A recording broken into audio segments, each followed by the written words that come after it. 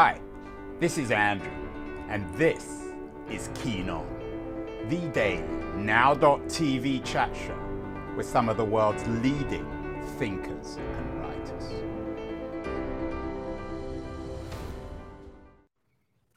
Hello, everybody. It is July the 15th, 2022, a Friday. On Monday of this week, we did a great show, I thought, with the British writer Deborah Cadbury. She has a new book out on a particularly righteous woman, a woman called Anna Essinger. She was, according to the headlines for my show, she's a Quaker teacher who defied Hitler.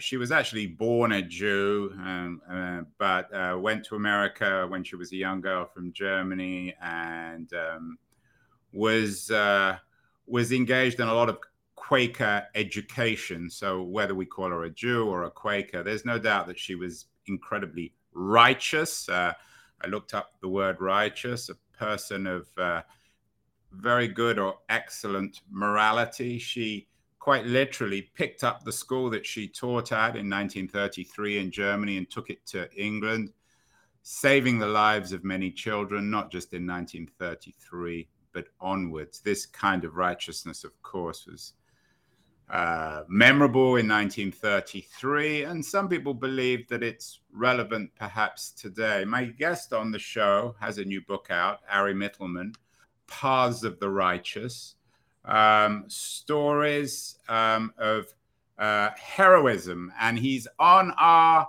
Ari is joining us from Maryland. Ari, before we start, perhaps you might define in your mind what the word righteous actually means and why you use it in your new book, Paths of the Righteous. Well, thanks so much for the opportunity to join the show. And, I'm originally from Pennsylvania, so my ears perked up when you were talking about Quakers. I'm not too familiar with Quakers, but Pennsylvania was obviously founded as by a Quaker, William Penn, and I think religious liberty is in the DNA of all Pennsylvanians. To answer your question, the title of my book comes from, the book is not a religious book, but it comes from the book of Proverbs that I believe King Solomon wrote thousands of years ago. And I don't want to give away because it's literally the last sentence of the book. But as you're featuring the website here, folks can read the translation of that verse. So what's the point of the book, Ari? It's not about the Second World War. It's about the contemporary age. But it also focuses on righteousness in the face of evil, of hatred. Exactly. So as I mentioned, I'm originally from Pennsylvania. And what happened on that last Saturday in October 2018, growing up in Pennsylvania, my worst nightmares, I just never could imagine when 11 innocent worshipers in Pittsburgh, they did something that I think many of your viewers and your listeners do on a regular basis. They went to their house of worship, and it was the deadliest, most violent anti-Semitic attack in America's history. And America's coming up on our 250th birthday, and I just never could imagine that anywhere in our country, but certainly in my home state. So that's how the book originated. Really just quietly looking for inspiration, and through fast-paced short stories, profiling 4 men, 4 women, Black, white, Latino, some from the United States, some from abroad. Just really incredible folks that are not by any means household names, but have gone above and beyond for my community, the Jewish community, during what I think has been a pretty difficult, tumultuous few years. You talk about the Pittsburgh synagogue killing. How many people were killed, Ari? So it was 11. I mean, obviously that's a catastrophic story, but in your mind, does it speak of something larger in America or perhaps in the world? Well, I guess the way I would answer that, Andrew, the book began in earnest, unfortunately, and I'll use the term unfortunately, just a few months later. So if your listeners remember, in April of 2019, so just several months after the massacre in Pittsburgh. This was the last day of the holiday of Passover. And yet again, at a synagogue, this time outside of San Diego, California, so 3,000 plus miles away, 5,000 kilometers for our European listeners, we had another violent, deadly anti-Semitic attack on a synagogue, as I said, in California. And then yet again, at the end of December, in the most, I believe, probably the most diverse part of the world, right? The New York tri-state area, where in New York and New Jersey, you had two other violent, deadly anti-Semitic attacks. So it was during this period of 2019 that I really put pen to paper. It's pretty damn dark out there. I was looking for. Well, you say that, Ari. I mean, compared to 1933, I mean, how would you compare today, particularly in America, to Germany in 1933? They're quite different kind of categories, aren't there, in terms of anti-Semitism and the state of the state of toleration of Jews, or do you think that there are equivalents between 2022 and 1933? I've spent a lot of time in Germany, and I'm by no means a historian. I certainly wasn't alive, nor were you, and I'm sure many of your listeners, in 1933. But I do believe that with all the warts that American democracy has, I do believe that this is, it's incredible system that our founding fathers devised. This federal system, this constitutional democracy that has check and balances. We have a free press that certainly could be stronger and more robust. But so I think that's a comparison. Well, no, my question was not about the German political system and the American political system, more about the condition of the Jewish people in Germany in 1933 versus in the Jewish people in America in 2022. My question was that, in my mind at least, maybe I'm wrong, it's quite a different situation, isn't it? Yeah, I mean, the Jewish community in the United States, which by no means is large quantitatively, has, I think, been afforded liberties that have never been afforded in thousands of years of Jewish history. And that's something that we should celebrate. And this week, as President Biden was in the state of Israel, celebrating the unbreakable bonds between our countries, I think a lot of that was on display. So, and we have Jewish Supreme Court justices, we have Jewish United States senators and governors, we have Jewish CEOs and college presidents. All that being said, the FBI, which tracks and monitors hate crimes compiled from local police forces around the country, has quantitatively said that year on year in recent years, and we've seen this unfortunately manifested in some of the horrible incidents that I mentioned, we're just witnessing the horrible uptick in anti-Semitism, and for the matter, hate crimes across the board. You mentioned Joe Biden. He is, of course, in the Middle East right now. He said today that the ground is not right for peace talks between the Palestinians and the Israelis. Meanwhile, Saudi Arabia is apparently allowing direct flights from Israel. And whilst I think Israelis generally praise Biden, there were, according to the New York Times at least, Palestinian protests over his visit. How much do you think, Ari, the rise of anti-Semitism in America is bound up with Israel and the Arab-Israeli conflict? Yeah, these are discussions and questions that I have often, and I'm sure I'm sure happen around this country often in Jewish households and otherwise. But this is where I always begin, and because this is just an incontrovertible fact. Israel's a democracy, period. Its neighbors are not, period. The ability to protest, what we would say in the United States, to air our First Amendment grievances, to petition our government. That is not something that's afforded to many Palestinians, and that's unfortunate. And God willing, we'll live in a day, hopefully speedily and soon, that Palestinians are able to write a letter to the editor, that are able to vote in an election. But Arab citizens, whether they worship 5 times a day as Muslims do or not, of the state of Israel, are afforded more liberties. This is a fact than Arab citizens elsewhere within a 500 plus mile radius. Yeah, but Ari, my question wasn't about freedom in Israel. It was about the rise of anti-Semitism. Some people believe, at least around the world, and a lot of it is connected with a critique of Israel, whether or not that critique is right or not. Do you think that the rise of contemporary anti-Semitism in the 2020s in America and around the world, is that bound up in hostility towards Israel, or is this anti-Semitism ancient, timeless?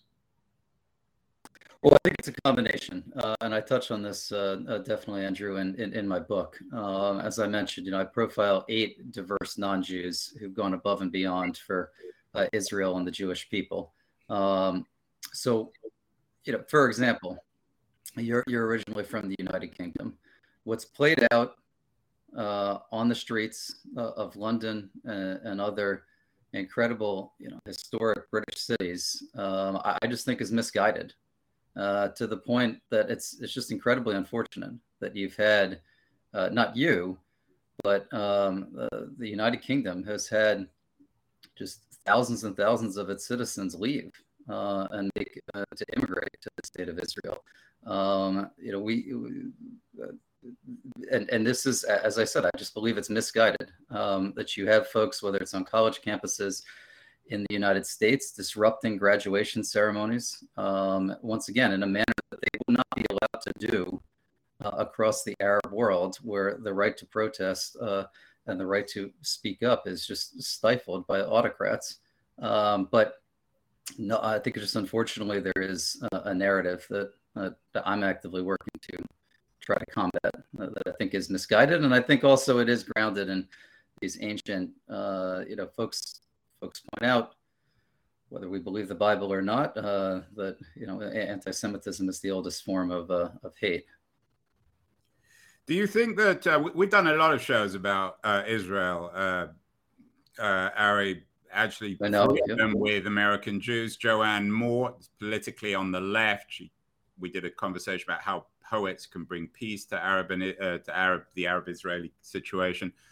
Daniel Sokach, sort of more perhaps progressive. He has a new book out, Can We Talk About Israel? Noah Tishby, an Israeli book called Israel, a simple guide to the most misunderstood country on the world, probably more, I'm guessing, in your camp. Do you think Jews have a responsibility, like yourself, like Noah, like Joanne, like Daniel, to be critical of Israel? Because it's not a perfect country, is it, Harry? So I don't know about the other 2 authors, but I know that Noah is an Israeli citizen. So my answer to that would be that, I can be critical of British politics. I can be critical of Israeli politics, but what does that mean? I'm not an Israeli voter. I'm not a British voter.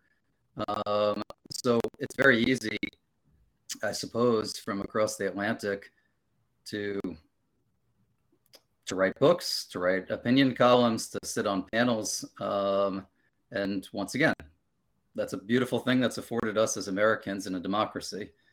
But unless you're there as a voter, I think this is kind of a moot point. And, I realize that falls on a lot of deaf ears. And there's all sorts of well-funded NGOs, and there's all sorts of well-meaning Jewish Americans and other Americans, but they have every right to move to Israel, to become a voter, and to join what is an incredibly colorful, multifaceted, multi-party democracy. Ari, do you think you can be critical of Israel without being anti-Semitic?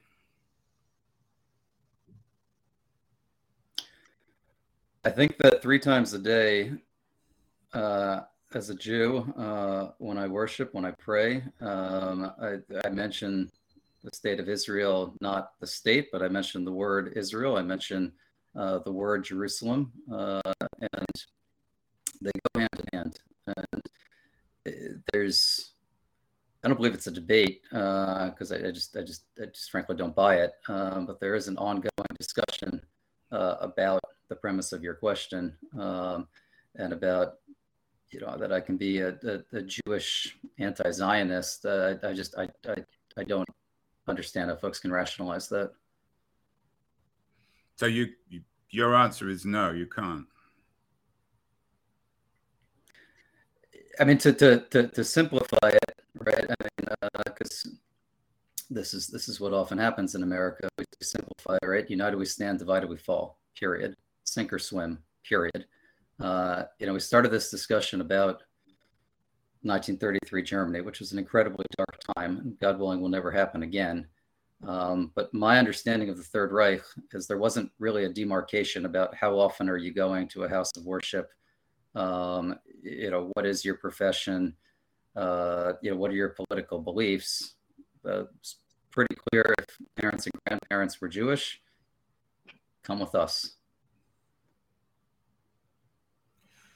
Let's talk a little bit about America. We did a show with an Jewish Iranian immigrant to the U.S., Roya Hakakian, has an interesting book, relatively new, called A Beginner's Guide to America. My conversation with Roya, we talked about what it is about America that generates so much anti-immigrant vitriol. What's your sense of the current politics of toleration, of racial hate in America, outside the issue of anti-Semitism, particularly the hostility towards immigrants? Well, I'm gonna pick up that actually sounds. I think you'll enjoy the book. It's a wonderful book. You should look at the interview too. She's an extremely lively and smart interviewer.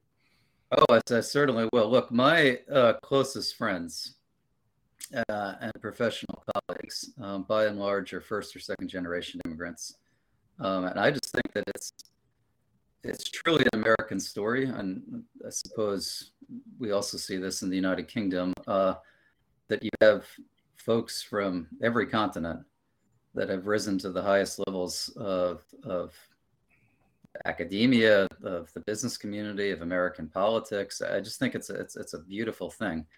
Unfortunately, what we see, and President Biden said this much more eloquently this week, and Israel and Secretary Blinken has said this multiple times, but where we see anti-Semitism historically, going back centuries, very quickly thereafter, we see this anti-immigrant rhetoric. It's not contained to just Jew hatred.